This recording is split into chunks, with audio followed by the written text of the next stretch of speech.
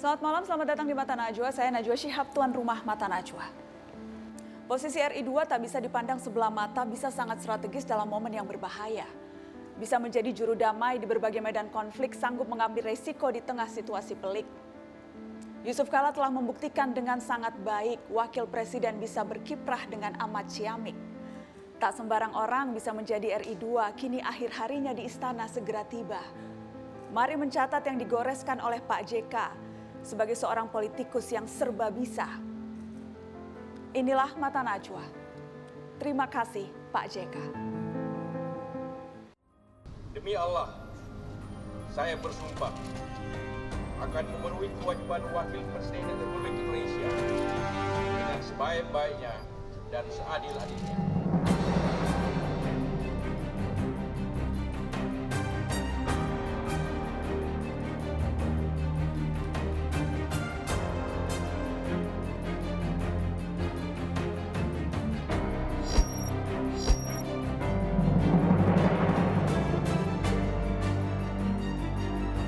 Kami mengaturkan ucapan terima kasih atas kepemimpinan Bapak selama menjadi Wakil Presiden Republik Indonesia.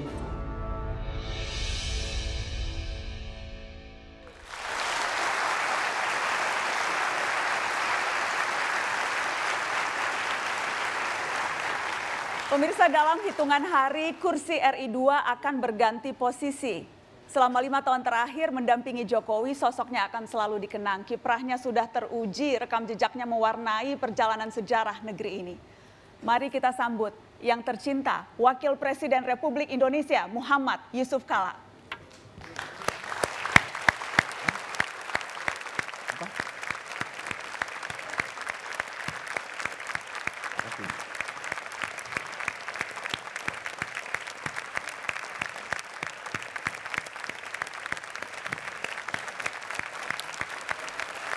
Oh.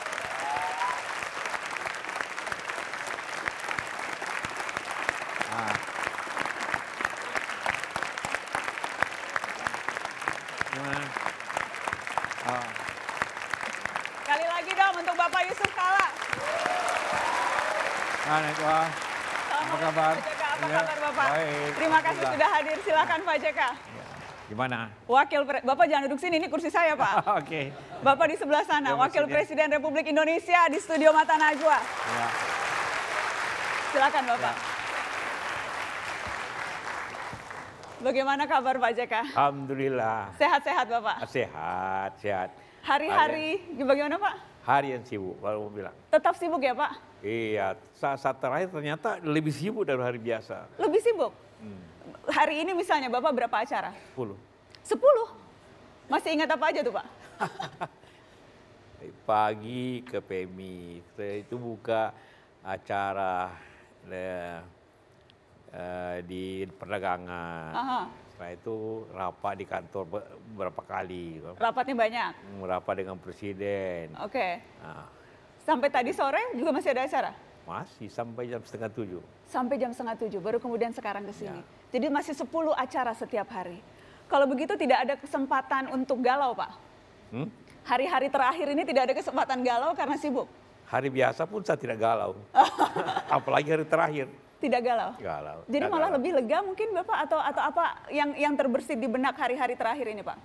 Lebih banyak nanti ketemu dengan keluarga, anak, istri, cucu, dan teman-teman.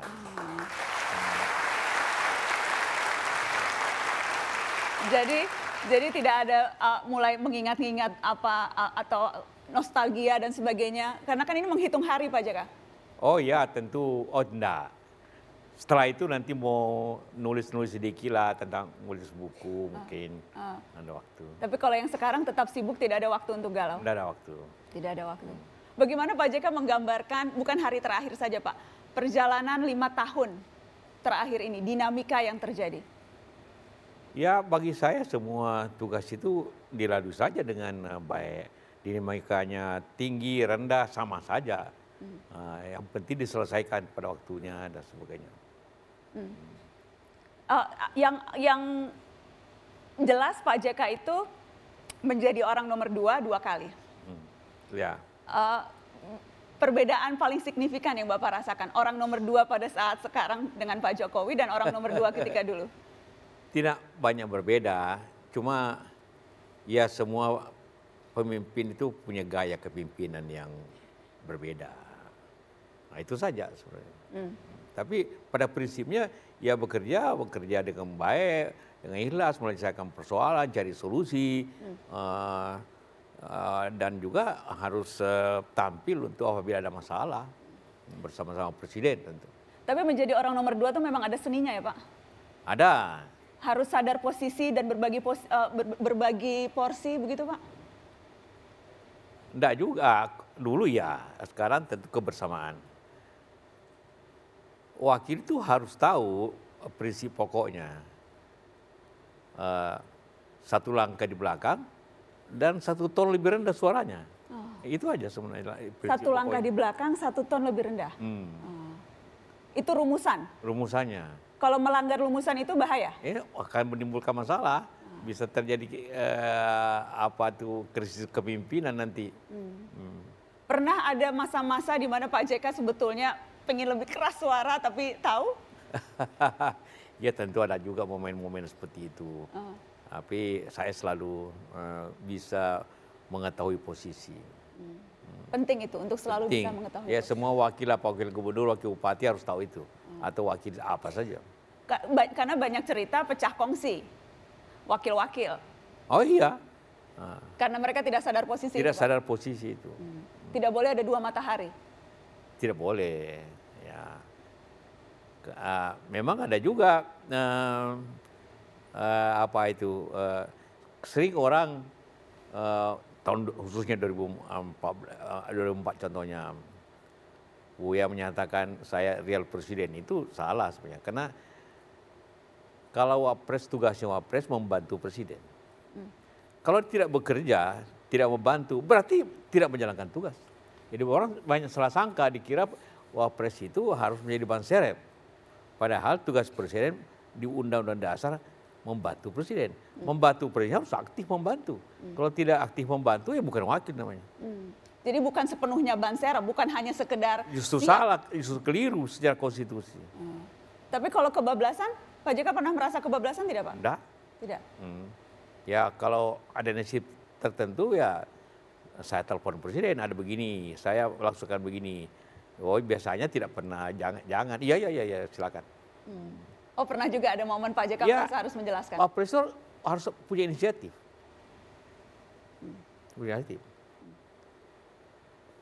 Memang ada Kepmen, ada keputusan menteri, ada Perpres, peraturan presiden, tapi tidak ada Wapres, tidak ada. Jadi karena itu yang ada inisiatif dan juga membantu presiden. Itu saja. Kalau tidak ada inisiatif, tidak ada cara cari solusi, ya itu memang sulit.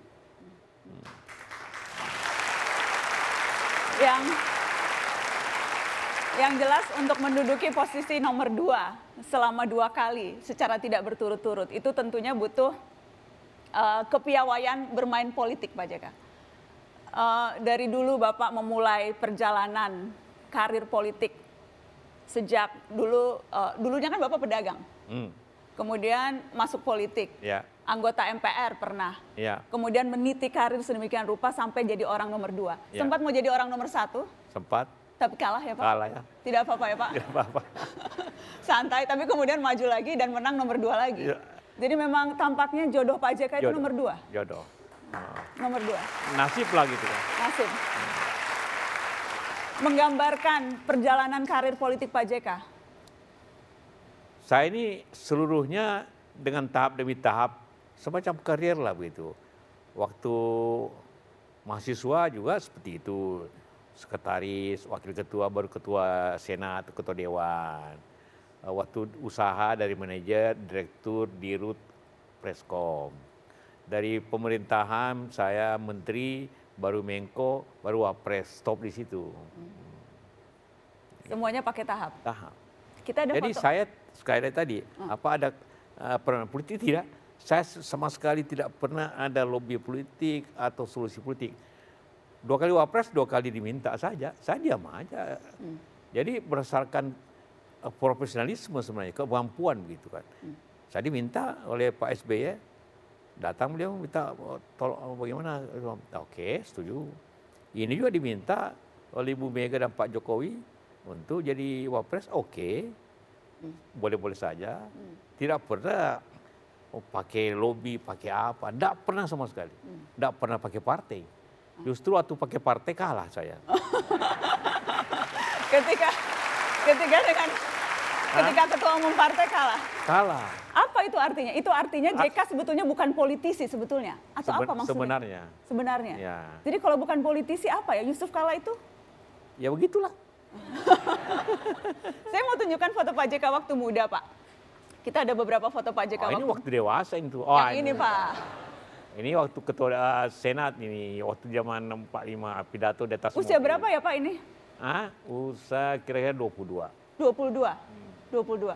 Ketika itu sudah bisa membayangkan, wah suatu saat saya jadi orang terkenal di negeri ini, saya yang menentukan segala sesuatu, saya yang berkiprah. Sudah ada bayangan di JK usia 22 ini Pak?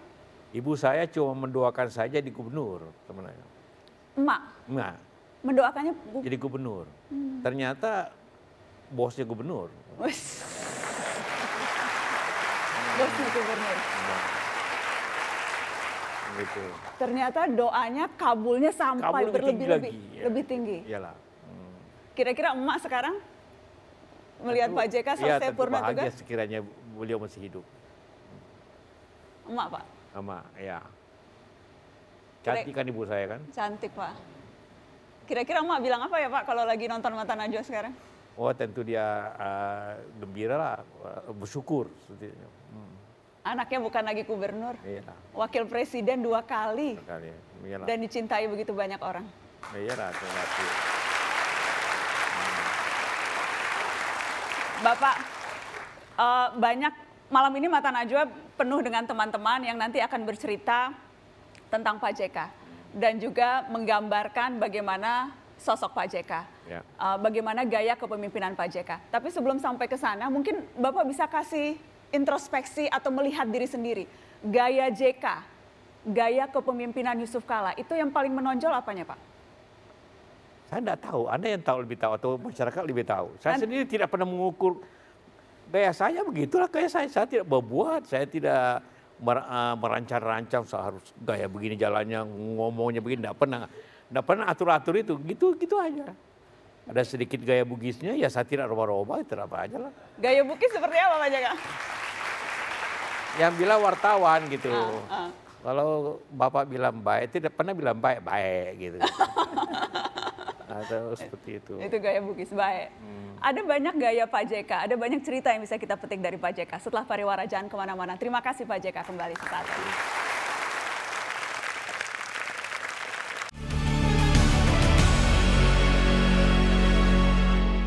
JK sangat industrialis, sehingga dengan demikian baik dari segi pekerjaan maupun di luar pekerjaan berbicara politik, karena patron di Partai Golkar, ya saya merasa sangat dekat dan saya berterima kasih karena mengenal sosok beliau secara dekat. Pak JK adalah sosok yang energik, spontan, dan berani berinovasi dalam mengambil keputusan.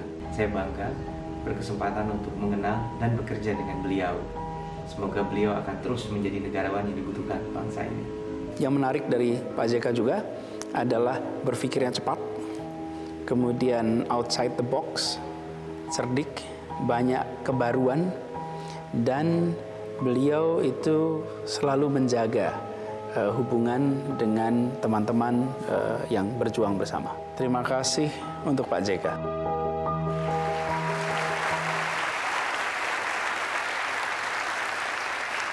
Terima kasih Pak JK. Itu Mata Najwa malam ini bersama dengan Bapak Muhammad Jusuf Kalla. Itu cuplikan sebagian yang menceritakan soal Pak JK.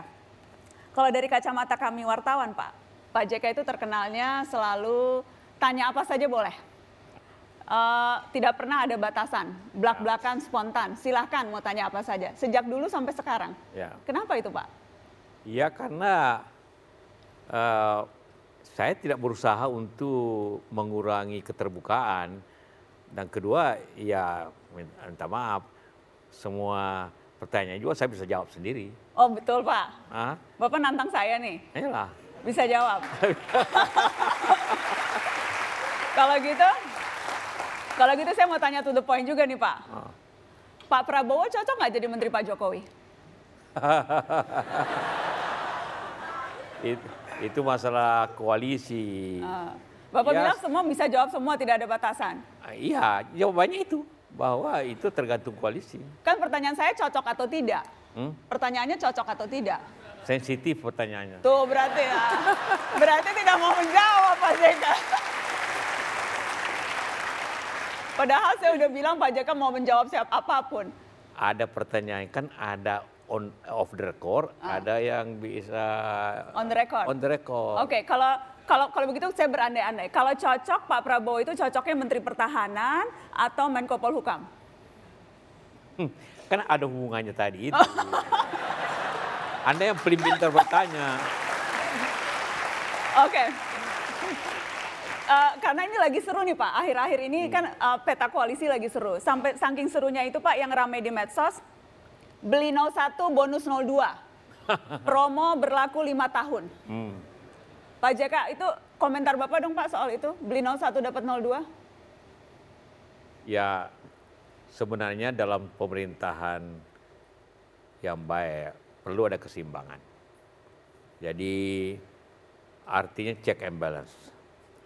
Dalam kata kasarnya perlu ada oposisi yang soft. Jadi bukan oposisi namanya, tapi begitulah.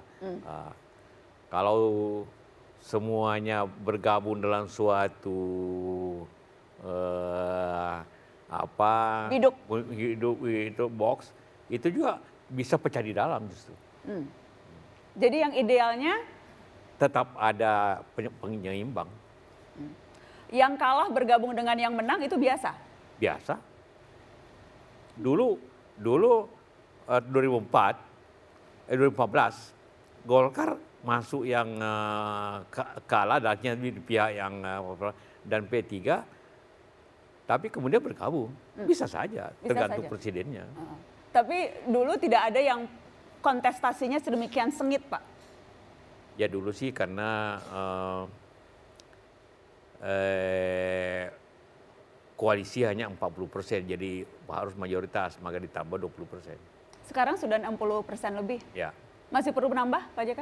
Ya tergantung Pak Jokowi lah. Pak JK sebagai orang yang paham seluk-beluk politik.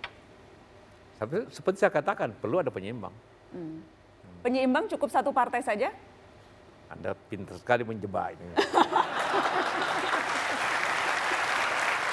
Itu keahliannya Najwa, bisa jebak orang tanpa sadar gitu.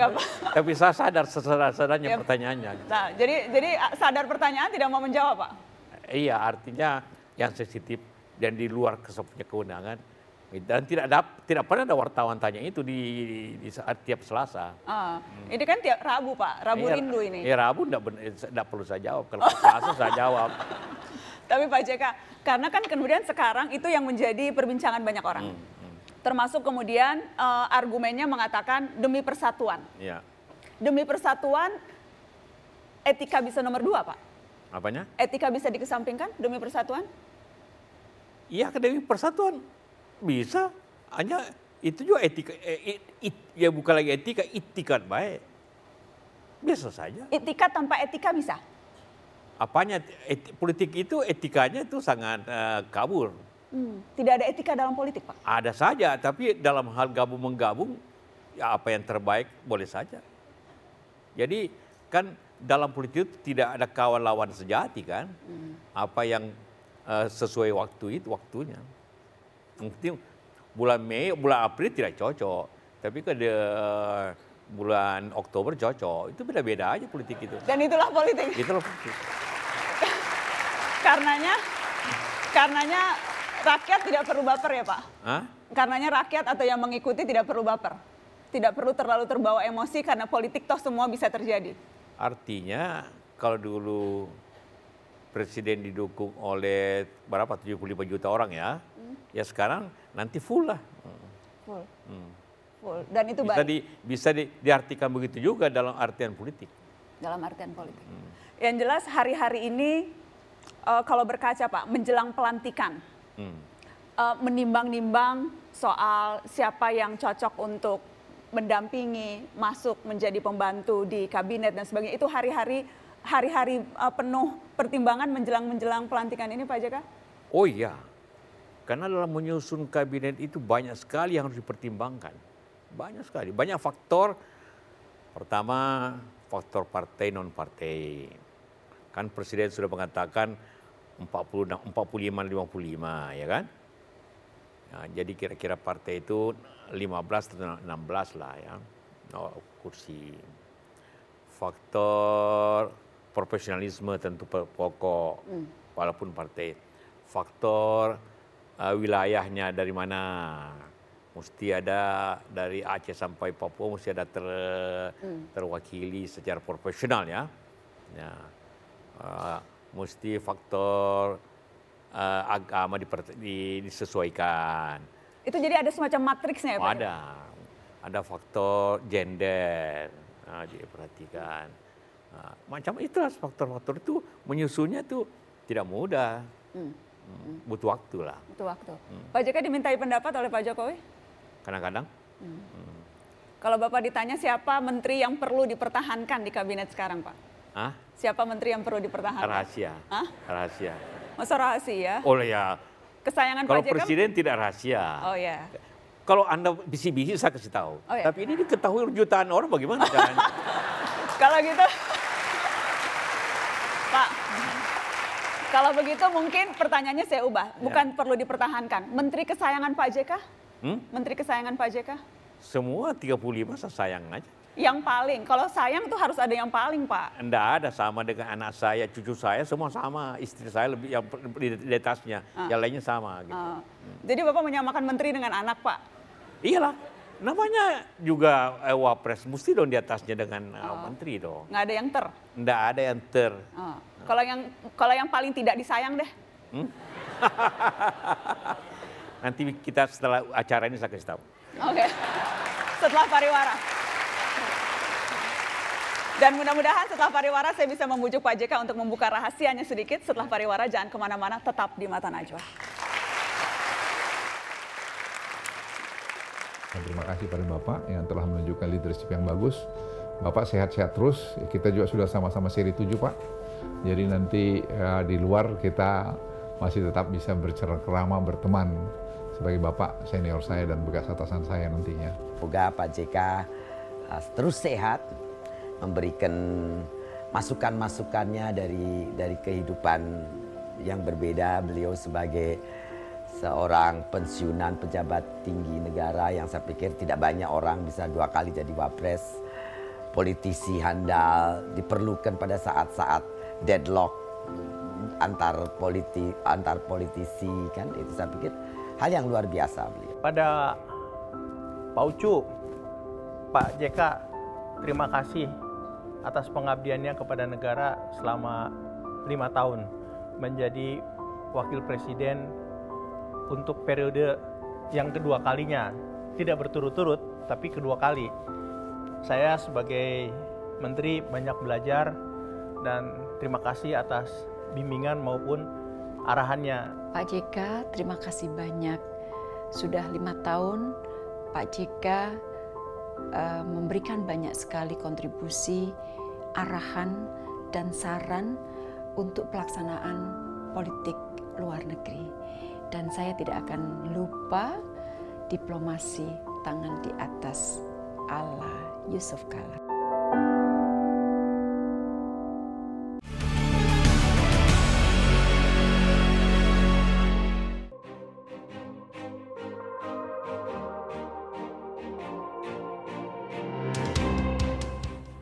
However, Madam President, the world does not need to look far from superheroes. We don't need to call on the strength of the Avengers, not hair of the Justice League. When we in this room are global leaders, collectively we have the strength of superheroes.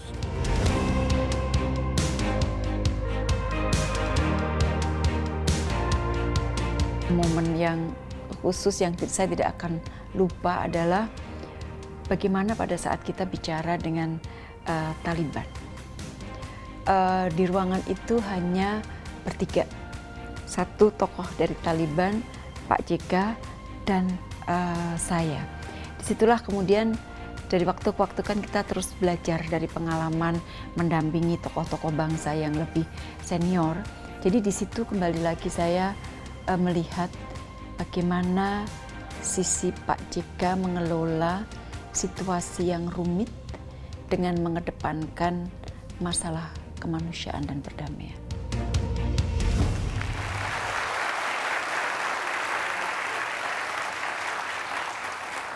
Ya, Pak JK dan perannya di dunia internasional.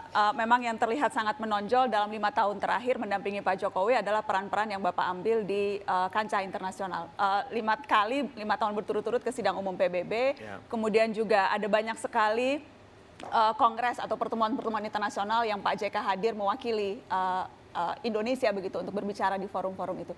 Jadi itu memang tugas khusus yang diemban Pak JK selama 5 tahun ini, Pak. Ya, salah satu tugas khusus menghadiri PBB 5 kali tiap tahun. Hampir semua pertemuan seperti G20, APEC, atau pertemuan-pertemuan summit lainnya yang jauh-jauh. Karena Pak Jokowi bilang sama saya hanya mau pergi ke ASEAN aja. Selain itu Pak Wapres lah pergi yang jauh-jauh. Jadi pembagian tugasnya itu Pak Jokowi ASEAN, Pak JK yang jauh-jauh. Iya, karena beliau kan lebih fokus ke dalam negeri. Jadi ke luar negeri dan juga memang untuk menjalankan tugas diplomasi begitu, ya tentu juga ada stylenya kan. Jadi kita bisa bergaul dengan siapa saja dan mengerti masalah. Jadi harus siap untuk itu. Siap untuk dan itu. Lebih luas untuk bertemu dengan siapa saja gitu. Pak JK karena pedagang luas negosiasi masuk kanan kiri ya Pak? Iyalah begitulah. Begitulah. Yang tadi menarik ketika Menteri Luar Negeri Ibu Retno mengatakan diplomasi tangan di atas. Itu konsep yang diperkenalkan oleh Pak JK. Diplomasi apa itu Pak, tangan di atas? Begini, biasanya kalau kita atau dari menteri atau apa ke luar negeri selalu berpikiran dan ngomong kita dapat apa. Saya bilang jangan begitu cara berpikirnya. Mesti kita beri apa gitu kan. Kita bisa beri apa. Bahwa nanti tidak ada hasilnya itu nanti, tapi mesti begitu. Apalagi saya bilang kita ini anggota G20, masa selalu minta-minta saja. Itu boleh saja itu nanti, tapi mesti tegas mengatakan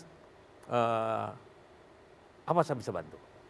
Jadi percaya diri sebagai bangsa, iya. Diplomasi tangan di atas kita yang memberi. Kita memberi. Karena itu waktu kemarin di PBB, karena itu tapi ada caranya, kita harus punya dana yang cukup besar.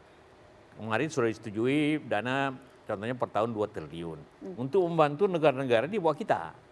Katakanlah kemarin dari daerah Pasifik, negara-negara di Afrika yang kurang, mesti kita memberikan juga. Karena itu besok kita resmikan Indo-Aid, Indonesian Aid, supaya jangan kita selalu minta bantuan ini, minta bantuan negara itu, minta ke Cina, minta ke...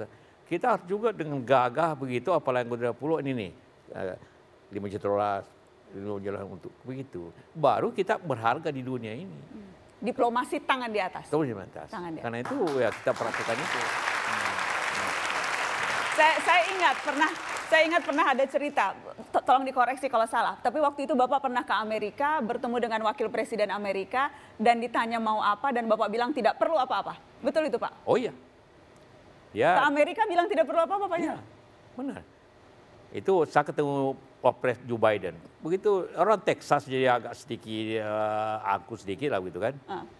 Begitu saya ketemu di White House, dia bilang biasanya dari negara-negara developing country perlu bantuan.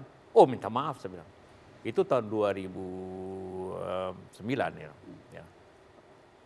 saya tidak datang untuk minta bantuan, saya bilang. Saya datang, Anda yang susah, saya bilang, waktu itu krisis. Anda yang lebih susah kan, karena krisis ekonomi. Indonesia tidak ada krisisnya. Jadi sekarang saya bisa bantu Anda mengatasi krisis Anda. Apa yang Indonesia bisa bantu? Anda kan konflik Timur Tengah. Nah, itu yang kasih habis duit Anda. Nah, sekarang saya bisa bantu mengatasi masalah Anda di manapun. Oh, begitu? Iya. Kalau begitu, apa konsepnya? Saya jelaskan konsep. Bikin tertulis besok. Saya kira besok dengan Duta Besar dan dia sangat appreciate cara kita. Karena itu saya tidak pernah. Diplomasi tangan di atas. Tangan di atas. Dan tidak minta seperti itu. Kalau dia menyodorkan ya kita bicara, tapi jangan saya datang perlu tuan gitu. Nah. Jangan meminta-minta. Jangan. Percaya diri sebagai bangsa. Luar biasa. Pak JK, saya ingin kita mengenang kilas balik salah satu momen terbesar negeri ini ketika Pak JK juga mengambil peran yang begitu besar.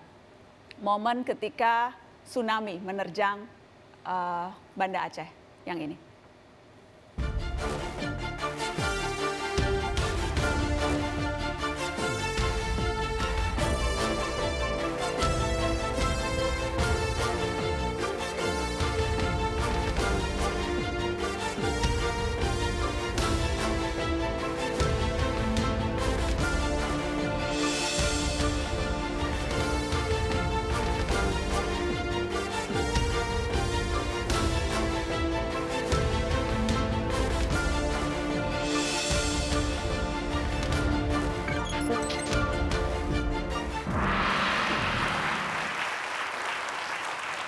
Ya, ada banyak kenangan. Salah satu kenangan terdalam saya dengan Pak Jusuf Kalla juga ketika tsunami Aceh, karena datang meliput bersama Bapak. Saya pulang juga dijemput Bapak waktu itu. Pergi dan pulang. Pergi dan pulang bersama Pak JK. Dan saya menyaksikan sendiri bagaimana Pak JK mengomando secara detail dengan ketenangan yang begitu melegakan di tengah situasi yang begitu chaos. Apa memori paling kuat Pak JK dari serangkaian tsunami itu, Pak JK? Ya, waktu tsunami itu hari pertama saya dapat laporan ada gempa di Aceh. Saya hubungi gubernurnya di Jakarta, hubungi panglima polisi, tidak ada hubungan sama sekali. Karena itu saya minta ini Pak Sofyan nih waktu itu, Pak Sofyan, yuk hari ini ke Aceh dengan rombongan. Nah, saya kasih pesawat saya untuk ke Aceh. Tengah malam dia telepon balik, sebelum berapa? Siangnya korbannya mengatakan ada korban 11 orang, naik sampai 50. Sore-sore naik sampai 100. Malam saya telepon, Pak, korban ini kira-kira 5.000. Saya berangkat, kita berangkat sama-sama besok PG. Dan bersama teman-teman lain. Saya menangis lihat bagaimana jenazah bergelimpangan. Dan mengatasinya itu seperti itu. Tapi sebenarnya menggoncangkan Indonesia bukan saya, Anda dengan siaran yang sambil menangis terisak dan seluruh orang Indonesia shock ternyata begitu keadaannya. Karena laporan pertama dari TV kan malam itu. Tidak ada yang menyangka waktu itu bencananya sedemikian besar. Sebagai itu. Bencana terdahsyat abad ini. Iyalah. Tidak ada yang menyangka. Tidak ada penyangka itu. Dan Anda lah yang paling hebat pada waktu itu. Aduh, terima kasih Pak JK. Tidak ada apa-apanya dibanding Pak JK.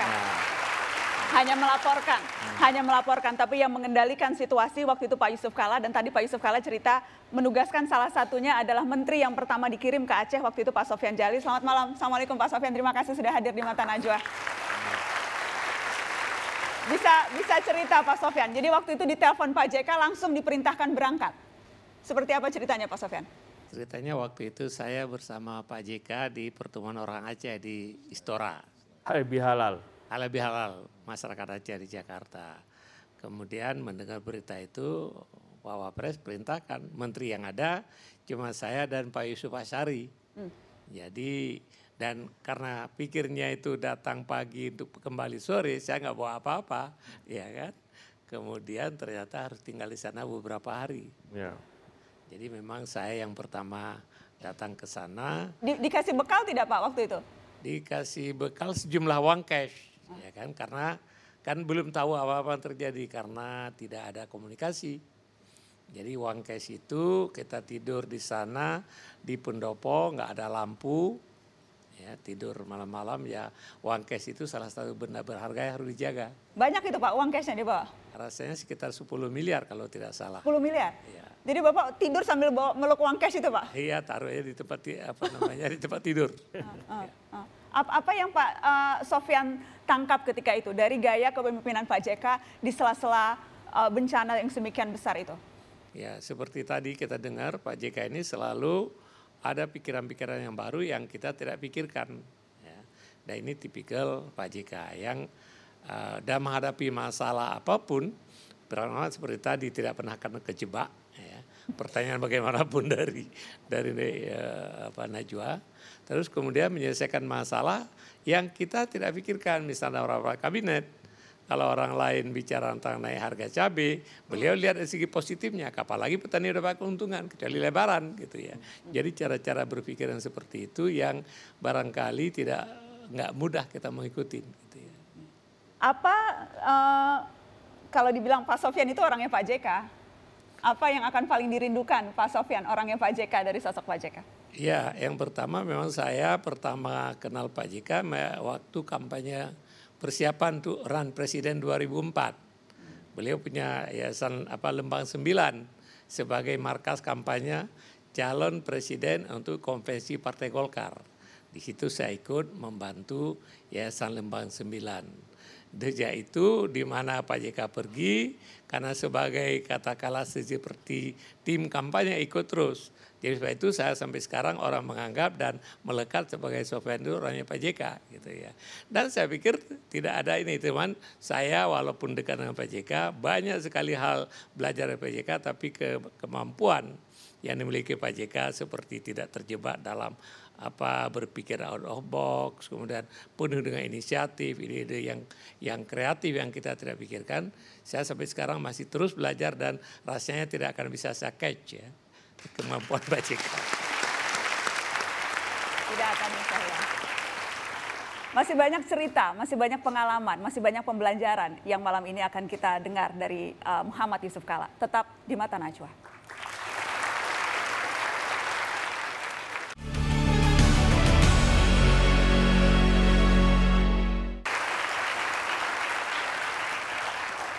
JK sang juru damai. Pak Jusuf Kalla, rasanya kalau ingat Pak JK, memang itu salah satu kesan yang paling kuat, melekat. Legacy Pak JK salah satunya itu, menjadi juru damai, menyelesaikan begitu banyak konflik di negeri ini, bahkan juga di luar. Bagaimana Pak JK memaknai itu, disebut sebagai juru damai? Ya tentu, saya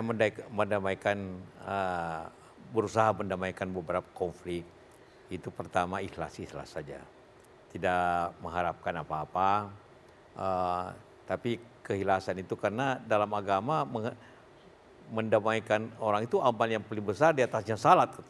Ya, jadi itu anunya. Jadi itu yang Bapak incar? Ya tentu di samping itu ingin mendamaikan negeri ini karena tidak ada suatu negara maju apabila terjadi konflik, ya kan? Atau tidak aman gitu kan. Dari mana Bapak merasa skill, pengalaman atau keterampilan untuk mendamaikan orang itu Bapak dapat dari mana Pak? Ya begitu, tidak ada ilmunya, hanya insting dan juga logika serta pengalaman-pengalaman. Ya zaman waktu muda juga kalau ada pertentangan di antara kelompok-kelompok mahasiswa apa juga saya selesaikan. Waktu zaman pengusaha kan kita selalu negosiasi saja ya. Jadi masalah negosiasi kan. Dan masalah bagaimana win-win. Prinsip perdamaian itu ada 3. Pertama harus mengetahui persoalannya. Kalau itu setiap saya menyelesaikan sesuatu harus belajar apa masalahnya dan apa itu. Lewat cara apa Pak? Baca buku, kumpulkan buku. Seperti waktu selesaikan Aceh, seluruh sejarah Aceh saya pelajari.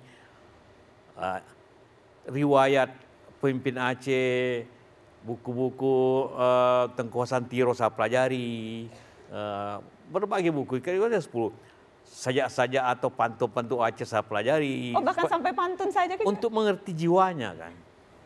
Saya pelajari juga pemimpin-pemimpin waktu itu siapa-siapa, riwayat hidupnya bagaimana, cara berpikirnya gimana. Minta maaf Pak, saya pelajari Bapak waktu itu. Bahwa beliau ini dokter. Kemudian bekas pengurus HMI di Medan. Oh, ternyata HMI juga Pak. Saya ini sama-sama HMI nih berunding. Jadi yang berunding di Sabah itu HMI semua. Hamid HMI, Pak Zaini HMI, Sofian HMI. Jadi semuanya saya bilang ini. Saya bilang, nah ini pertemuan HMI, selesaikan persoalan, selesaikan pertemuannya.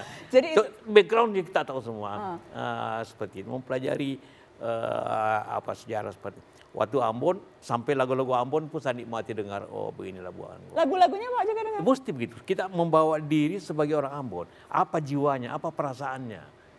Kalau kita bicara begini, perasaannya apa? Itu tidak bisa hanya itu datangin musikal, apa sejarahnya, apa masalah, seperti itu. Jadi berusaha menempatkan diri sebagai orang yang diajak bicara. Saya berusaha untuk memahami, dan kalau saya orang Ambon atau orang Aceh, saya mestinya bilang apa. Jadi begitu kita bicara ini akan mudah diterima gitu kan. Jadi itu rahasianya? Iyalah, bukan rahasia benar diketahui orang, cuma banyak orang malas untuk membaca, banyak orang malas untuk hanya mau pergi bicara. Ya, tidak bisa, mau pidato aja di situ. Tapi tidak mengetahui latar belakang, tidak akan jadi. Tidak akan jadi, ya. Tidak akan jadi. Kita sebut tangan dong Pak JK. Saya ingin ke Pak Hamid Awaludin yang waktu itu ditunjuk menjadi ketua tim juru runding di Helsinki. Bisa ceritakan bagaimana Bang Hamid, Pak JK? Oh iya, mulai warna dasi diatur, cara berpakaian, cara ngomong, itu semua diatur. Bahkan saya dipaksa latihan menatap mata calon lawan runding saya. Caranya dimulai dengan menatap mata beliau. Hamid, tatap mata saya. Pasti saya kalah kan, dia Wapres, saya menteri. Setiap saya berkedip, Hamid tatap mata saya. Itu berulang-ulang kali. Nah, belakangan sekian tahun kemudian saya bertemu Malik Mahmud.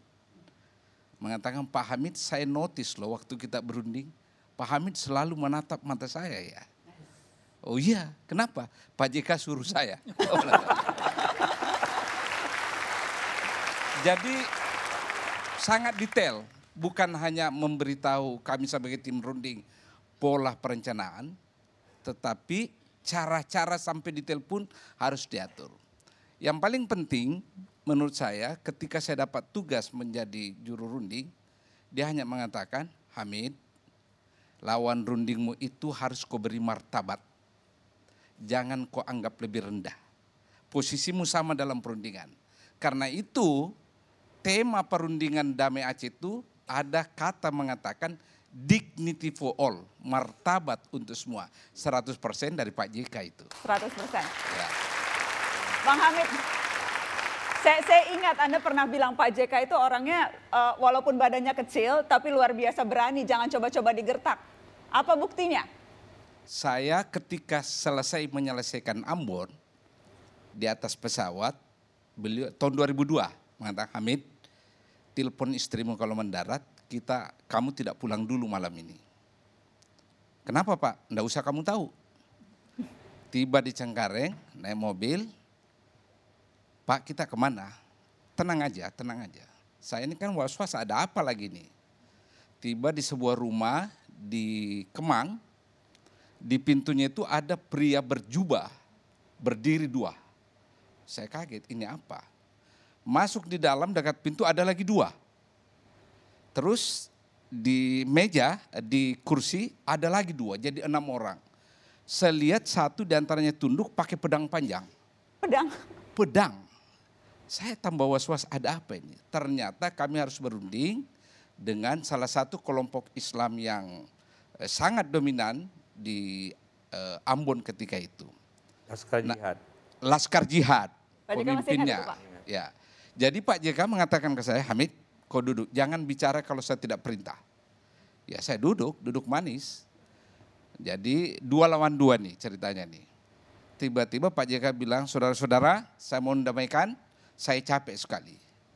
Ada juru bicara Laskar Jihad mengatakan, Pak JK, damai itu gampang. Tapi Bapak harus mengerti aspirasi Islam. Pak JK langsung pukul loncat, jangan coba-coba ceramai saya tentang Islam ya.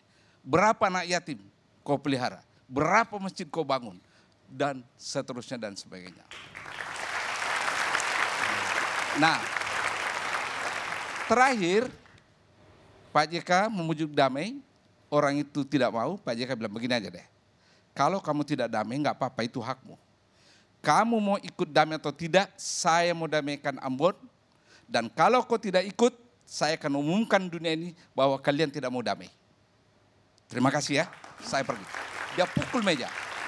Dan langsung kita pergi. Subuh hari Pak JK telepon saya. Hamid, kan panjang itu kalau dia bahagia panjang tekanan suaranya ke saya. Oh gitu, gimana? Hamid, mereka mau damai Hamid. Dan damailah. Damailah itu Ambon. Damailah itu Ambon. Masih ingat Pak JK? Masih ingat. Jadi dalam negosiasi terkadang gertakan itu perlu? Oh iya. Itu bukan gertak, saling gertak. Dan harus bertahan sesuai prinsip. Gitu. Karena negosiasi itu begitu. Saling tawar-menawar dan harus tegas pendirian. Tapi logika kita harus lebih baik. Ya, seperti ngomong Islam, seperti tadi itu, berapa masjid kau bangun? Hah? Saya bangun puluhan, kau berapa? Diam dia. Berapa kali kau naik haji? Saya bilang. Ya belum Pak, saya sudah 7 kali naik haji. Dari umur 5 tahun udah naik haji Pak JK? Ya, jangan kau ajar saya tentang Islam ya. Mati dia. Langsung. Selesai urusan? Selesai urusan. Selesai urusan. Baik. Ada juru runding di Helsinki waktu itu dari pihak Indonesia, ada juga dari pihak GAM yang sudah hadir di Mata Najwa. Ada mantan Gubernur Aceh tahun 2012-2017 yang juga salah seorang anggota juru runding. Terima kasih banyak Pak Zaini Abdullah sudah hadir di Mata Najwa. Terima kasih. Pak Zaini, bagaimana menggambarkan sosok Pak JK dalam perannya di berbagai perundingan, terutama di perundingan Aceh yang Anda sendiri terlibat? Ya, terima kasih. Dalam pandangan saya, Pak JK itu adalah seorang pemimpin yang berani, cepat mengambil keputusan dan mencari jalan keluar supaya segala sesuatu yang dipertikaikan itu mesti ada jalan keluar. Solusinya mesti ada. Jadi sebelum saya kenal beliau,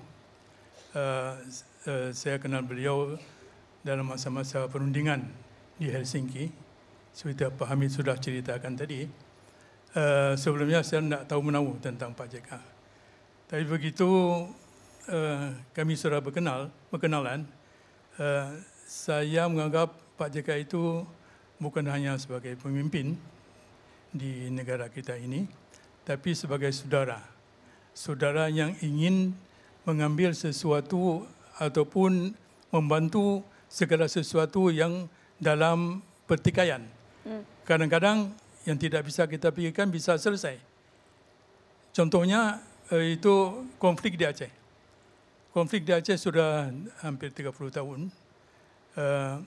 Tidak ada seseorang pun yang bisa ataupun yang anggap itu akan selesai dalam waktu segera. Karena persoalan ini sudah dicoba untuk menyelesaikan secara damai, menyelesaikan konflik di Aceh itu misalnya dalam tahun-tahun 2000-an sampai dengan 2003 itu di Geneva. Apapun alasan ataupun yang kita sudah capai tapi tidak bisa tercapai. Akhirnya putus dengan mulainya itu darurat militer di Aceh.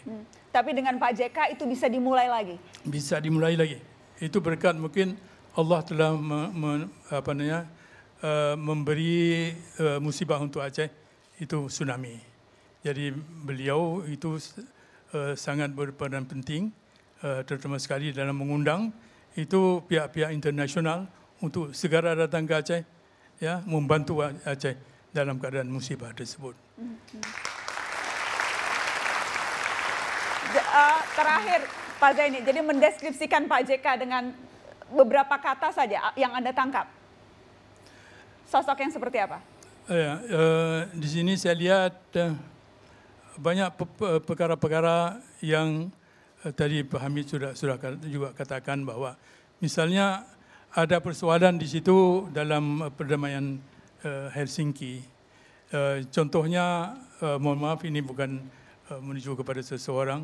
Waktu itu Pak Widodo yang memimpin, yang mengontrol segala sesuatu jalannya perundingan. Tapi oleh Pak Hamid juga mengatakan itu tidak benar. Jadi karena beliau itu terus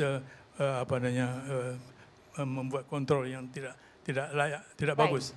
Jadi akhirnya timbul perintah daripada Pak JK melalui Pak Hamid, kita sudah pindahkan ke tempat lain Pak Widodo supaya jangan langsung campur tangan dalam hal ini. Jadi nanti seterusnya Pak Hamid sendiri ya langsung berhubungan dengan Pak JK. Dan Pak Hamid biasanya itu langsung dapat teleponnya dari Pak JK? Iya. Betul. Langsung dapat telepon dari Pak JK yang mengontrol setiap perkembangan dari Helsinki. Iya.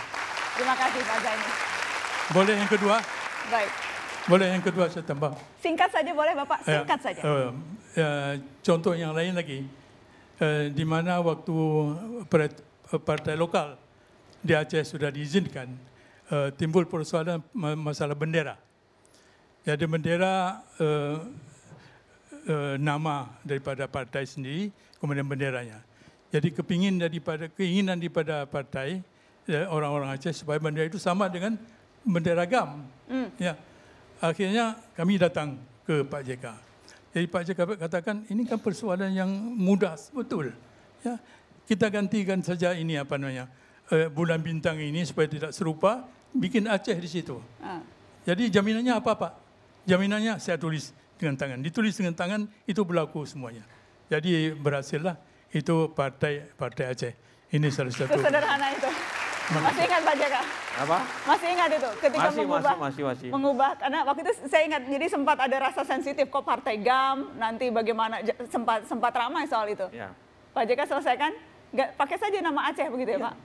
Partai Aceh gemberanya saya perbaiki, saya tanda tangan, setuju. Langsung itu sampai sekarang berlaku dengan tulisan tangan aja di tas kertas, satu lembar kertas. Satu lembar kertas ditulis tangan? Dan sampai sekarang masih itu? Masih. Itu. Kekuatan tanda tangan Jusuf Kalla itu? Ya. Sampai sekarang masih. Kita kembali setelah pariwara. Terima kasih JK masih akan berlanjut. Tetap di Mata Najwa.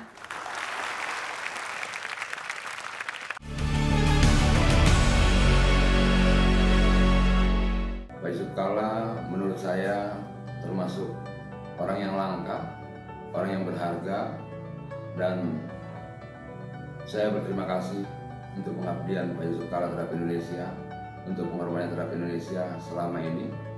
Terus berjuang Pak Jusuf Kalla untuk menjaga NKRI, Pancasila, persatuan dan keberagaman. Merdeka!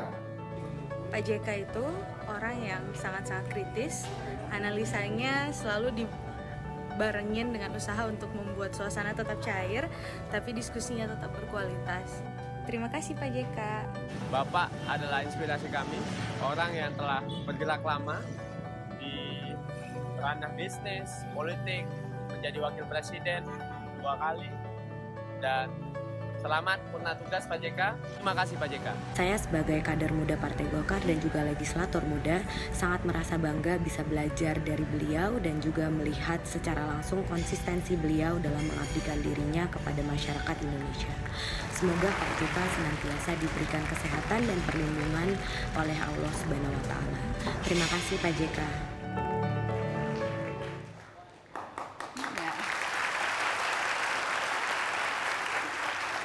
Ya, itu ada beberapa testimoni dari politisi-politisi muda, politisi kekinian Pak JK. Bagaimana Bapak menilai politik masa kini dan politikus di dalamnya Pak? Beda zaman, beda generasi, beda tantangan, apa yang mereka hadapi sekarang menurut Pak JK? Sekarang ini politisi itu kan khususnya anggota DPR mewakili rakyat. Sekarang ini rakyat bisa langsung mewakili dirinya dengan bentuk sosial media macam-macam. Jadi kalau wakilnya tidak berbicara benar, langsung saja dikritik langsung oleh masyarakat. Dulu tidak punya kemampuan itu berbeda. Jadi politik sekarang itu harus lebih hati-hati, harus lebih tegas atau lebih terbuka. Kadang apabila tidak terbuka akan langsung dikritik oleh konstituennya. Lewat teknologi semuanya bisa langsung hubungannya. Bisa langsung. Dan itu menyehatkan demokrasi, tapi mungkin buat politisi jadi tidak boleh baperan ya Pak? Ya lah, memang demokrasi tidak pernah sempurna. Tidak pernah sempurna. Dan komunikasi yang jauh lebih mudah sekarang antar orang yang diwakili dan konstituen. Itu sesuatu yang seharusnya diperlakukan seperti apa Pak JK? Hubungannya harusnya seperti apa menurut Anda? Ya berarti harus dipenuhi janji-janji politik. Apa yang dikampanyekan, apa yang dijanjikan harus diperbuat gitu. Harus terbuka, harus baik, jujur. Dan karena dulu hanya anggota DPR yang bisa mengerti pemerintah contohnya. Sekarang dengan gampangnya seorang masyarakat bisa langsung mengerti pemerintah atau mengerti anggota DPR itu sendiri dengan cara terbuka, dengan cara apa? Dengan hari itu juga, jam itu juga, menit itu juga. Jadi tantangannya lebih berat? Iya, tantangannya keterbukanya lebih sangat luas. Tantangan untuk politisi, tapi untuk rakyatnya aksesnya menjadi lebih semakin mudah. Saya ingin ke sahabat saya Mutia Hafid yang juga hadir malam hari ini, yang saya tahu terjun ke dunia politik setelah dari jurnalis, salah satunya karena Pak Jusuf Kalla. Mutia, terima kasih sudah datang. Kita kasih tepuk tangan ke Mutia. Jadi salah seorang yang berperan meyakinkan Anda terjun politik di usia muda, itu Pak Jusuf Kalla? Salah satunya Pak JK, dan kalau nggak ada Pak JK mungkin saya nggak masuk politik.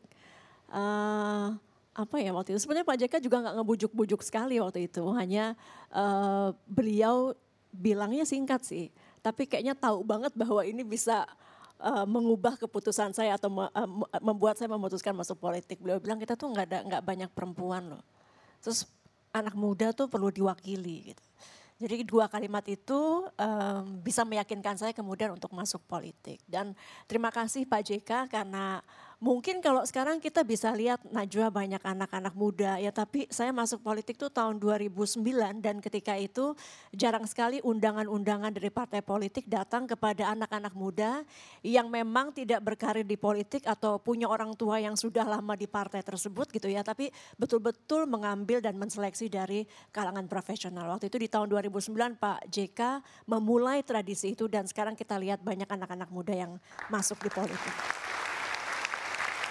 Karena penting, anak muda di politik penting Pak. Oh iya, karena itu kan generasi berubah kan. Apalagi Mutia ini kena wartawan atau di media sudah terkenal kan. Jadi di Golkar waktu itu saya ketua Golkar, ya itu bagaimana? Ya itu seperti yang katakan tadi, apalagi juga Golkar mencari politis perempuan karena harus memenuhi 20% juga kan. Jadi 2 hal. Kita butuh yang muda, tapi sekaligus kita butuh memenuhi 20%. Nah itu caranya orang sudah terkenal, kalau lagi diperkenalkan baru, karena itu saya bilang sama Mutia, masuklah, sudah. Dan juga bapaknya teman saya, jadi... Jadi ada hubungan lain Mutia? Satu kampung. Satu kampung juga. Saya dari kecil, jadi Ibu Mufida dulu sangat aktif. Jadi Pak JK tuh aktif dari dulu sekali sebelum mungkin ke Jakarta ya. Banyak mengajak anak-anak, bahkan dari anak-anak kecil waktu itu suka ada fashion show. Ibu Mufida tuh suka mengundang anak-anak kecil untuk ikut fashion show di rumahnya. Jadi saya ikut waktu itu. Mutia ikut fashion show? Ya waktu dulu ya cita-cita nggak sampai. Dan sekarang jadi politisi handal di Partai Golkar. Terima kasih Mutia. Pak JK, ada banyak cerita-cerita menarik dari orang-orang terdekat Pak JK. Sengaja saya simpan di akhir karena rasanya pas untuk menutup. Setelah pariwara kita akan dengarkan cerita orang-orang terdekat Pak Jusuf Kalla. Jangan kemana-mana. Pak Jusuf Kalla atau Pak JK adalah sosok yang sangat luar biasa. Kenapa saya bilang luar biasa? Bapak Jusuf Kalla adalah bapak bangsa yang selain dia wakil kepala negara, beliau juga adalah seorang sosok kepala keluarga yang sayang sama keluarga. Ya kalau saya singkatnya gini, orang tua yang cerdas. Sebagai kepala keluarga yang patut kita acungkan jempol. Bapak Jusuf Kalla itu sosok yang luar biasa, seorang politisi senior, pengusaha sukses dan ayah yang hebat. Bisa menjadikan bangsa Indonesia itu kondusif, terkendali. Terima kasih Pak JK, terima kasih banyak. Bapak JK, terima kasih. Kami semuanya tercinta Pak Jusuf Kalla. Matur sembah nuwun, terima kasih.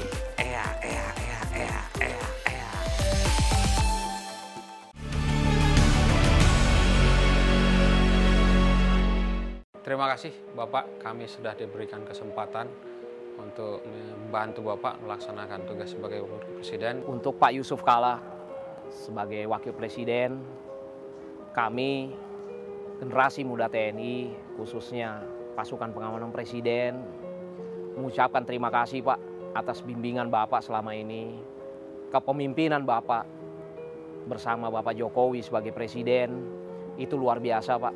Kepada Bapak JK, saya menyampaikan terima kasih yang luar biasa atas kepercayaan Bapak bagi saya dan teman-teman tentunya di staf Bapak untuk bekerja mendukung pekerjaan Bapak selama 5 tahun terakhir ini. Dan semoga Bapak terus fit, jadi inspirasi dan teladan bagi bangsa Indonesia.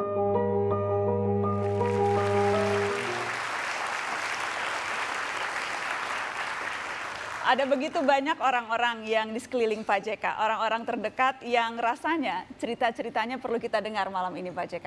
Salah satunya adalah Pak Syafruddin, Menteri Pendayagunaan Aparatur Negara yang dulu adalah mantan ajudan Pak Jusuf Kalla. Selamat malam, Assalamualaikum Pak Syaf, terima kasih sudah hadir di Mata Najwa. Waalaikumsalam warahmatullahi wabarakatuh. Pak Syaf, jadi Anda menjadi ajudan Pak JK itu waktu Pak JK Wapres dengan Pak SBY ya Pak? Iya betul. Iya. Dan kemudian setelah itu terus bersama Pak JK dan kemudian sempat menjadi Wakapolri dan sekarang menjadi Menteri. Selama rentang waktu berapa? 15 tahun itu Pak. Bagaimana ceritanya kedekatan Bapak dengan Pak JK? Di awal saya menjadi ajudan paling tidak ada 3 peristiwa besar ya, yang dialami bangsa ini dan termasuk secara pribadi Pak JK. Yang pertama adalah menjadi Wakil Presiden. Yang kedua tsunami Aceh. Yang ketiga, beliau menjadi Ketua Umum Golkar. Di situ momen-momen yang penting dan terkesan bagi saya. 3 momen yang saling berdekatan waktu itu. Ya. Dan saya menjadi ajudan yang terlama. Ya. Karena bahkan secara de facto itu 5 tahun saya menjadi ajudan. Tapi de jure-nya itu 5 tahun. Ya. De jure-nya 5 tahun ya. Ada fotonya kita siapkan. Iya. Jadi De jure selalu 5 tahun, tapi de facto-nya sampai sekarang 15 tahun. Iya. Sampai sekarang Iya, masih. karena beliau masih memperlakukan saya sebagai ajudan. Masa Pak? Sampai detik ini. Sudah jadi menteri masih seperti Iya, ajudan? masih. Apa misalnya? Ya. Seperti apa misalnya? Iya, ketika paling tidak ada 2 momen lah penting ketika saya Wakapolri mendampingi beliau ke Afghanistan. Ya. Kalau di pesawat atau di apa, itu yang selalu diperintah saya, ajudannya tidur. Ya. Padahal saya sudah bintang 3. Ya. Bapak protes nggak? Ya happy-happy saja karena ya apa boleh buat, karena memang saya juga masih merasa seperti ajudan. Ya. Kan sudah Wakapolri waktu itu masih Iya, merasa kadang-kadang kita sama-sama tidak merasa waktu itu. Ya. Ya. Jadi beliau juga kadang-kadang lupa kalau saya ini Wakapolri bintang 3, saya juga lupa. Ya, saya juga masih menganggap diri saya ajudan. Kemudian yang terakhir waktu G20 di Buenos Aires saya mendampingi, udah menteri waktu itu, ya. Udah menteri, sama saja perasaannya. Apa-apa? Jadi sempat diperintah apa Pak? Ya banyak hal-hal yang mengambil buku dan sebagainya macam-macam. Ya. Pak JK lupa, pura-pura lupa atau karena memang sudah merasa dekat dengan Pak Syaf? Sudah terbiasa sejak dulu. Jadi Pak Syaf juga ikhlas-ikhlas saja, jadi saya sana juga. Pak Syaf, apa sih selama sekian belas tahun mendampingi Pak JK, apa yang Bapak secara pribadi tangkap, kesan, pembelajaran paling utama yang Bapak dapat? Yang pertama konsisten tadi, itu yang joknya tadi, konsisten. Jadi 15 tahun saya jadi ajudan, konsisten ya, beliau. Yang kedua, memberikan pelajaran. Walaupun beliau tidak berkata-kata, tapi gestur tubuhnya yang berkata-kata. Ya. Seperti antara lain belajar tentang politik. Ya. Jadi saya cukup matang karena beliau memimpin Golkar 5 tahun. Dan the ruling party waktu itu, Golkar, partai penguasa. Jadi saya banyak belajar dari situ. Jadi saya tahu betul bagaimana berpolitik, belajar dari gestur beliau. Jadi walaupun saya tidak pernah berpolitik praktis, jadi pengalaman itulah yang mematangkan saya sehingga saya paham politik sampai sekarang. Sampai sekarang. Iya. Terima kasih Pak Syaf. Sudah hadir juga di Mata Najwa juru bicara Jusuf Kalla, Husein Abdullah. Dan Uceng, terima kasih sudah hadir di Mata Najwa. Kita kasih tepuk tangan dong untuk jubir Pak JK. Jadi kenal Pak JK itu sudah lama sekali ya, sejak Anda dulu masih wartawan di Makassar kalau saya tidak salah. Iya, sejak mahasiswa malah, sejak mahasiswa sampai saya jadi jurnalis di RCTI. Dan salah satu kalimat beliau itu yang sangat tertanam baik kepada saya maupun kepada wartawan di Makassar bahwa siapa orang paling didengar di Sulawesi Selatan, kata Pak JK. Ada yang bilang Pangdam, Gubernur, oh bukan katanya. Yang didengar itu Husein Abdullah setiap hari melaporkan dari Makassar. Itu yang selalu terkenang. Ya. Ada tidak momen-momen Pak JK tidak mau diganggu? Karena saya tahu Pak JK itu kan sebenarnya orangnya terbuka. Siapa saja bebas ketemu. Tapi ada momen-momen yang tidak boleh diganggu. Yang paling saya ingat itu menjelang ulang tahun pernikahan Pak JK yang ke-50. Pak JK itu mengurung diri 3 hari kalau nggak salah di kantor. Nggak boleh ditemuin oleh siapapun. Even itu mungkin oleh Pak Sa, Pak Sopian, termasuk Pak Ses. Nah ternyata setelah saya intip, saya sempat nyelonong, Pak JK ternyata lagi menyiapkan sebuah pidato untuk acara itu, acara ulang tahun pesta 50 tahun perkawinan emasnya. Yang memang sangat spektakuler pidatonya, bahkan setengah puisi sebenarnya yang ditulis oleh Bapak itu. Jadi surat yang dipersembahkan untuk Ibu ya? Iya. 3 hari tidak mau diganggu? 3 hari di kantor mendam. Nggak tahu kalau di rumah mungkin sama juga kondisinya, nggak mau diganggu. Harus konsentrasi full, iya. Nulis surat cinta soalnya. Salah satu bait yang saya ingat itu terakhirnya, maafkan saya karena saya tidak pernah mengatakan I love you kepadamu. Wes. Nanti kita tanya apa sudah bilang I love you atau belum, karena ada Bu Ida, saya simpan di ujung nanti Bu Mufida.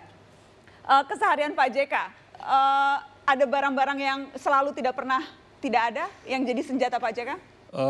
Pak JK punya senjata pamungkas, kalau polisi kan ada pistolnya. Pak JK itu pulpen harus ada. Pulpen. Ini ada juga pulpen? Ada. Mereknya hampir semua orang sudah tahu itu mereknya. Terus catatan kecil, kertas. Kalau di tas ajudan 2 wajib, 3 lah. 1 kopiah, 2 sisir. Yang ketiga itu buku Undang-Undang Dasar 45, itu harus ada di dalam. Dan 1 lagi yang tidak kalah pentingnya buat Pak JK, kalkulator. Kalkulator? Iya. Ini ya? Iya persis. Ini kalkulator pedagang beras itu? Iya. Memang selalu dibawa? Itu sangat berjasa kalkulator ini. Kalkulator inilah yang digunakan Pak JK untuk memangkas biaya Asian Games dari 8 triliun menjadi berapa Pak Ses? 5. Sekitar 5 triliun itu dengan kalkulator itu? Itu ya. Dihitung-hitung sendiri? Iya, bisa dihitung itu. Jadi ini senjatanya Pak JK? Iya. Kalau keseharian, penampilan, apa yang tidak pernah lepas dari Pak JK? Ada barang yang paling disuka yang tidak pernah tidak dipakai? Jam tangannya mungkin. Jam tangan tipis itu dan bukan bermerek menurut saya. Yang penting bentuknya tipis, senang tuh Pak JK pakai itu. Tidak pernah lepas itu. Tidak pernah lepas? Iya, tuh kalau baterainya habis, itu bisa 1 kantor repot itu untuk nyari itu. Karena jadi saking tidak maunya tidak dilepas begitu ya? Iya. Betul itu, Pak JK? Iya. Mungkin lebih mahal urusan cari baterainya daripada harga jam tangan Pak JK. Apa yang spesial dari jam tangan itu Pak? Tipisnya dan tepat waktu. Mahal itu Pak? Fungsi arloji kan cuma itu kan. Iya. Tidak bermerek Pak itu? $25 harganya. Oh Bapak beli di India. Beli di India? Apa bukan mereknya Pak? Titan. Titan? Tidak ada yang tahu mereknya. Iya. Buatan India. Sudah berapa lama Bapak pakai itu? Ini sudah lebih 10 tahun ya. 10 tahun? Iya, sejak Wapres dulu. Jadi kalau baterainya mati Bapak uring-uringan?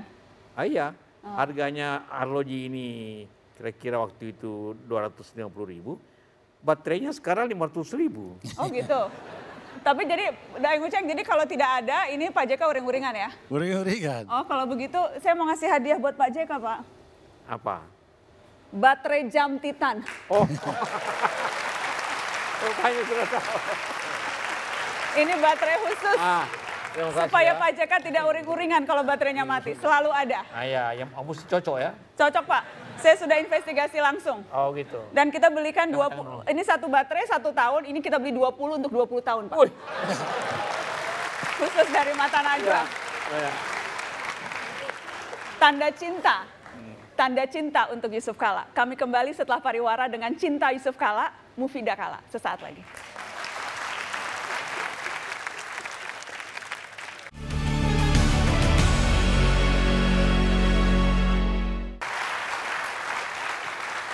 Ya, di balik lika-liku pengabdian Pak JK bagi bangsa, ada keluarga yang selalu setia mendampingi dan mengiringi setiap langkah. Di balik pria sukses, ada wanita yang jauh lebih sukses.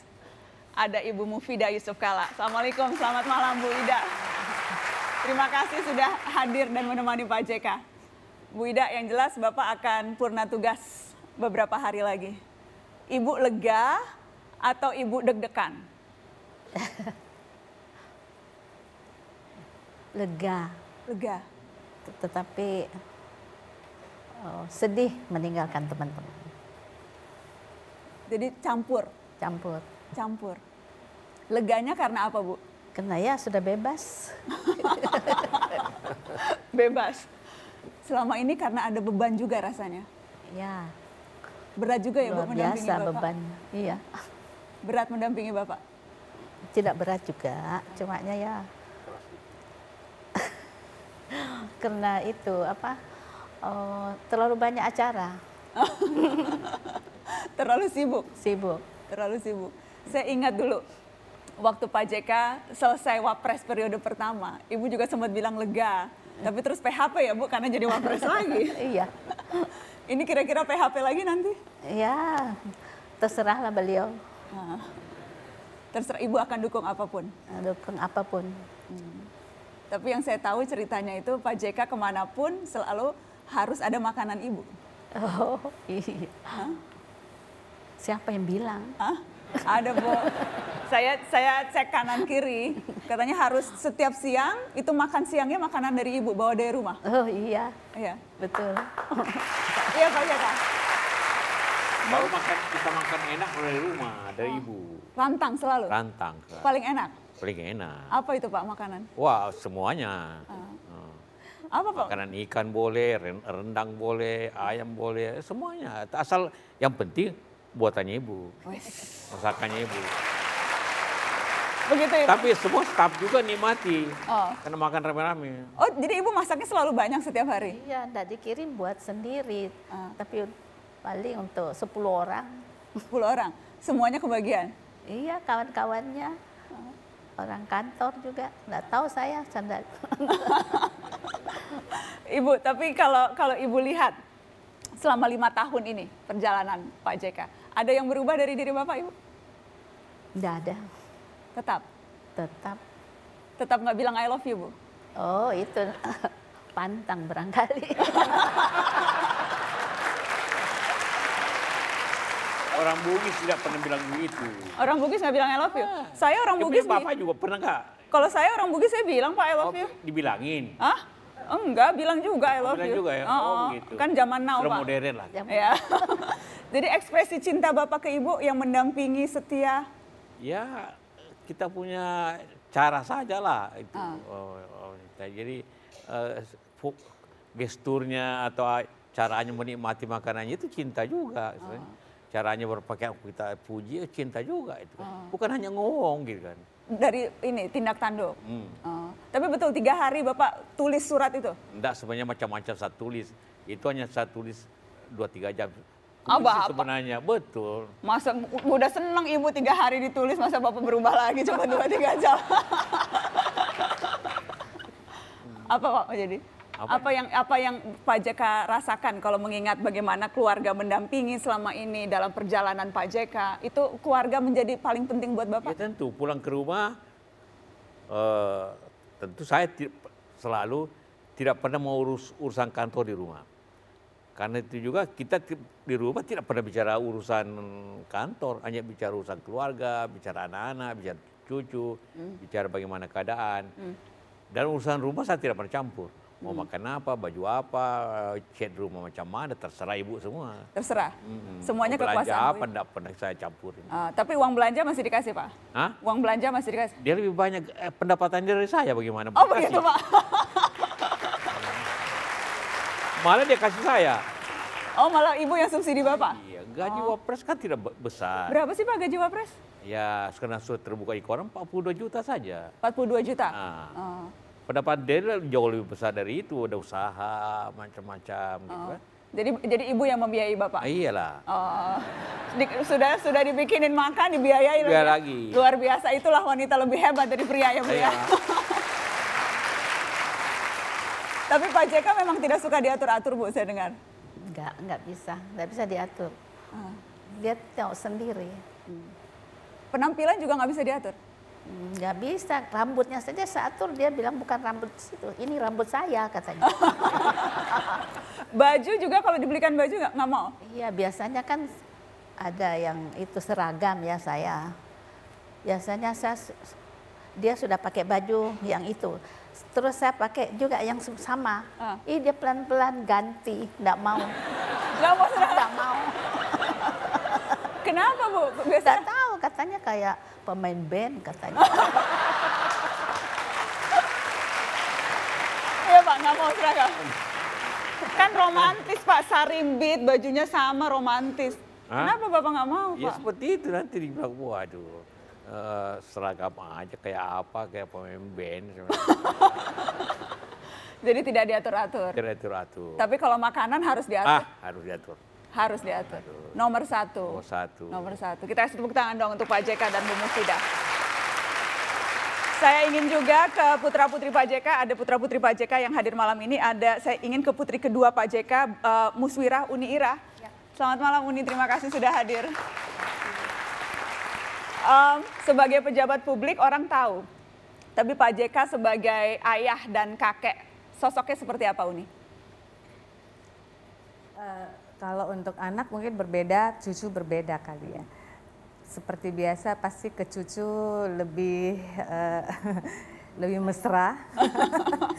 Ke anak juga begitu, tapi mungkin karena kalau ke anak ada disiplin-disiplin yang dulu sudah ditetapkan. Kalau cucu kan diserahkan ke orang tuanya masing-masing. Jadi kalau ke bapak senang-senangnya aja.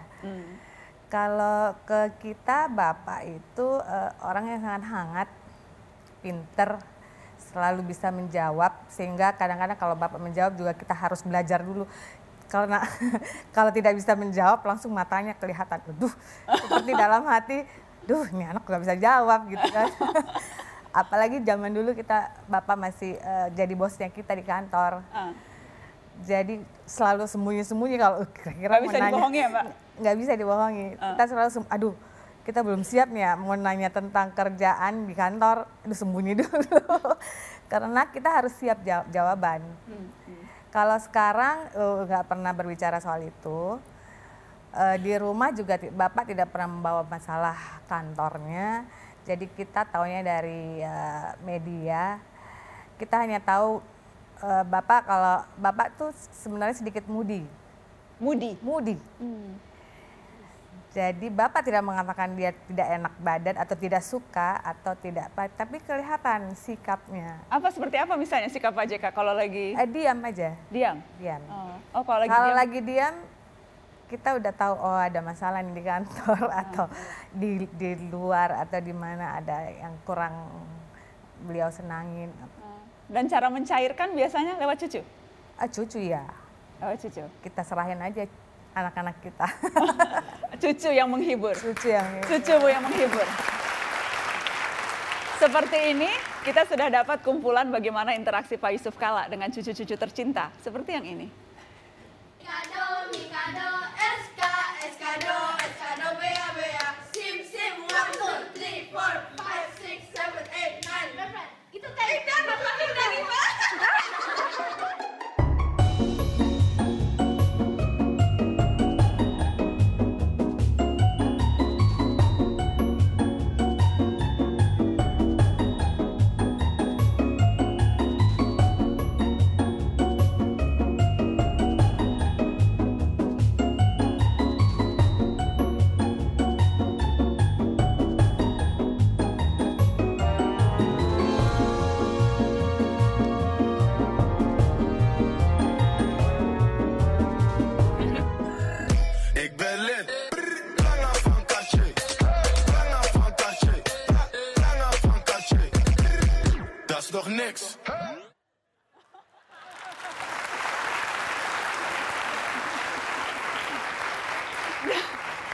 Seru banget, kayaknya di hari nanti harus kita TikTok lagi, Pak.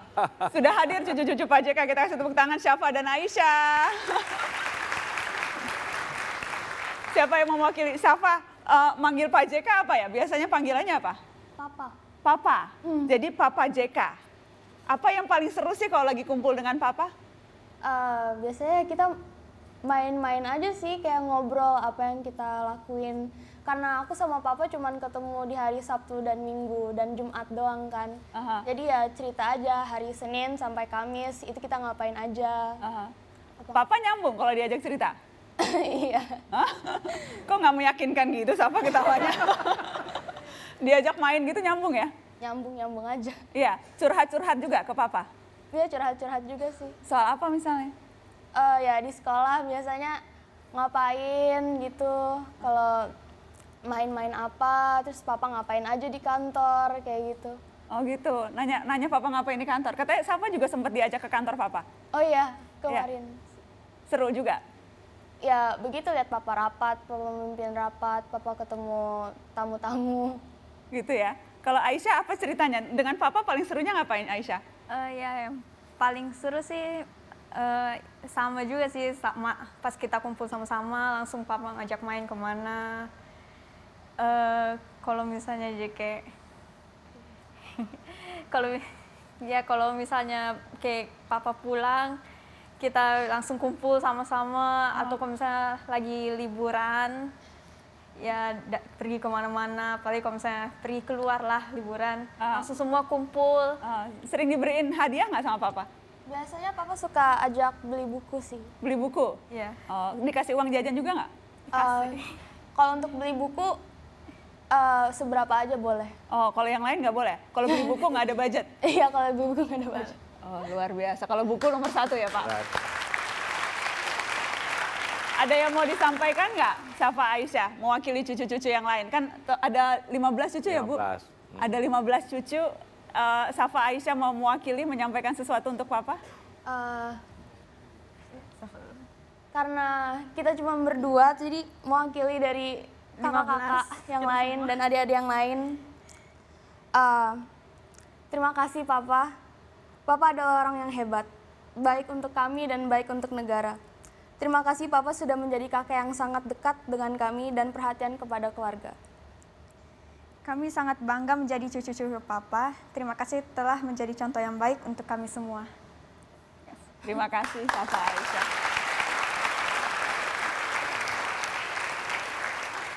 Cucu-cucu hebat-hebat ya Pak? Iya, pintar-pintar gitu kan. Sekarang yang akan menjadi prioritas Pak JK, keluarga? Keluarga. Akan menghabiskan waktu lebih banyak dengan Ibu Ida, dengan keluarga? Oh ya pasti itu, pasti lebih banyak. Lebih banyak waktu. Tapi kira-kira apa yang akan paling Pak JK kangenin ya Pak? Rindukan dari berbagai aktivitas hiruk pikuk mengelola negara, apa yang akan paling dirindukan? Rindukan ya ketemu dengan teman-teman ini, ketemu dengan para menteri untuk berdiskusi,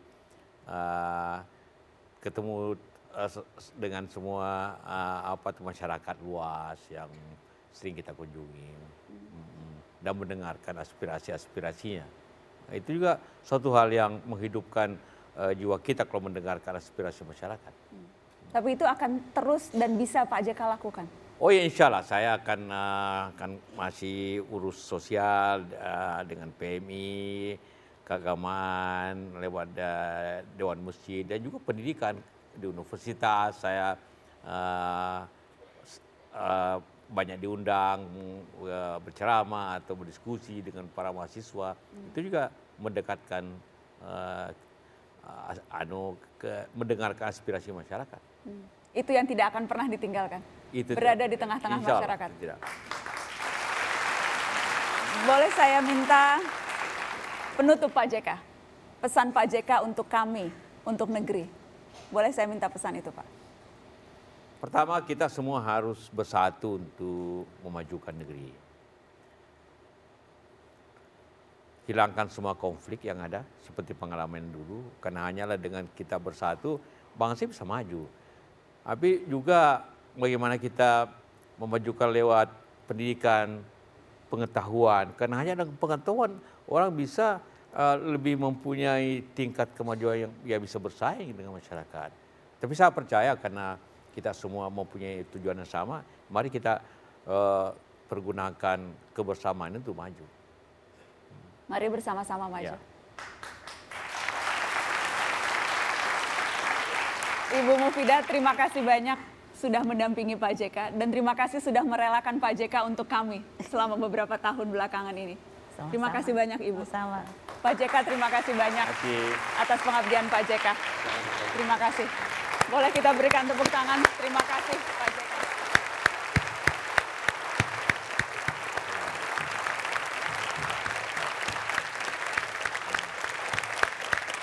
Sekali lagi dong Pak Muhammad Jusuf Kalla.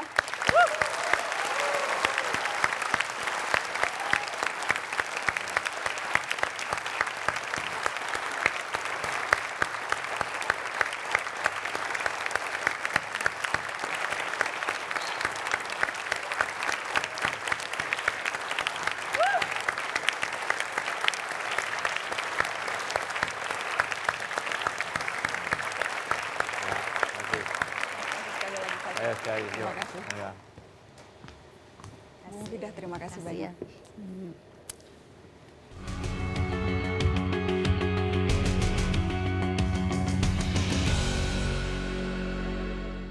Postur Jusuf Kalla boleh saja terlihat mungil, tapi kiprahnya jelas tak bisa dibilang kecil. Dia salah satu raksasa dalam politik kita, sukses menduduki pos-pos terpenting di Indonesia. Yang berhasil melintasi 3 orde kekuasaan tanpa sekalipun kehilangan watak dan kepribadian. Sosok yang berani menembus beragam kondisi beku, terobosannya tampak di Aceh, Poso hingga Maluku. Jusuf Kalla adalah teladan dalam sejumlah hal, beberapa langkahnya bisa dibaca serupa amsal. Tentang kepemimpinan sebagai seni membuat keputusan yang sanggup mengambil risiko dalam berbagai tekanan. Yang tahu kapan bersikap dengan lugas, dan kapan bertindak dalam tempo yang lekas. Jusuf Kalla adalah sang pelintas dalam politik, sang kancil dengan jurus-jurus yang terbukti cerdik. Terima kasih untuk jejak langkah yang ditorehkan. Puang JK niscaya tak akan pernah terlupakan. Dengarlah nyanyi sunyiku, bait risauku, rindu terpendamku, menyala dalam hayatku, duka padamu, duka padaku, saling lebu, menghalau awan mendung. Kemanusiaan itu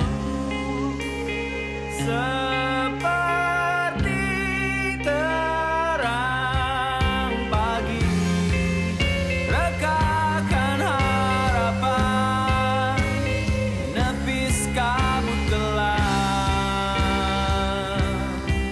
niatkan kunjung terkepal, bekik menebal, terjang arah pagi pasti terkejar.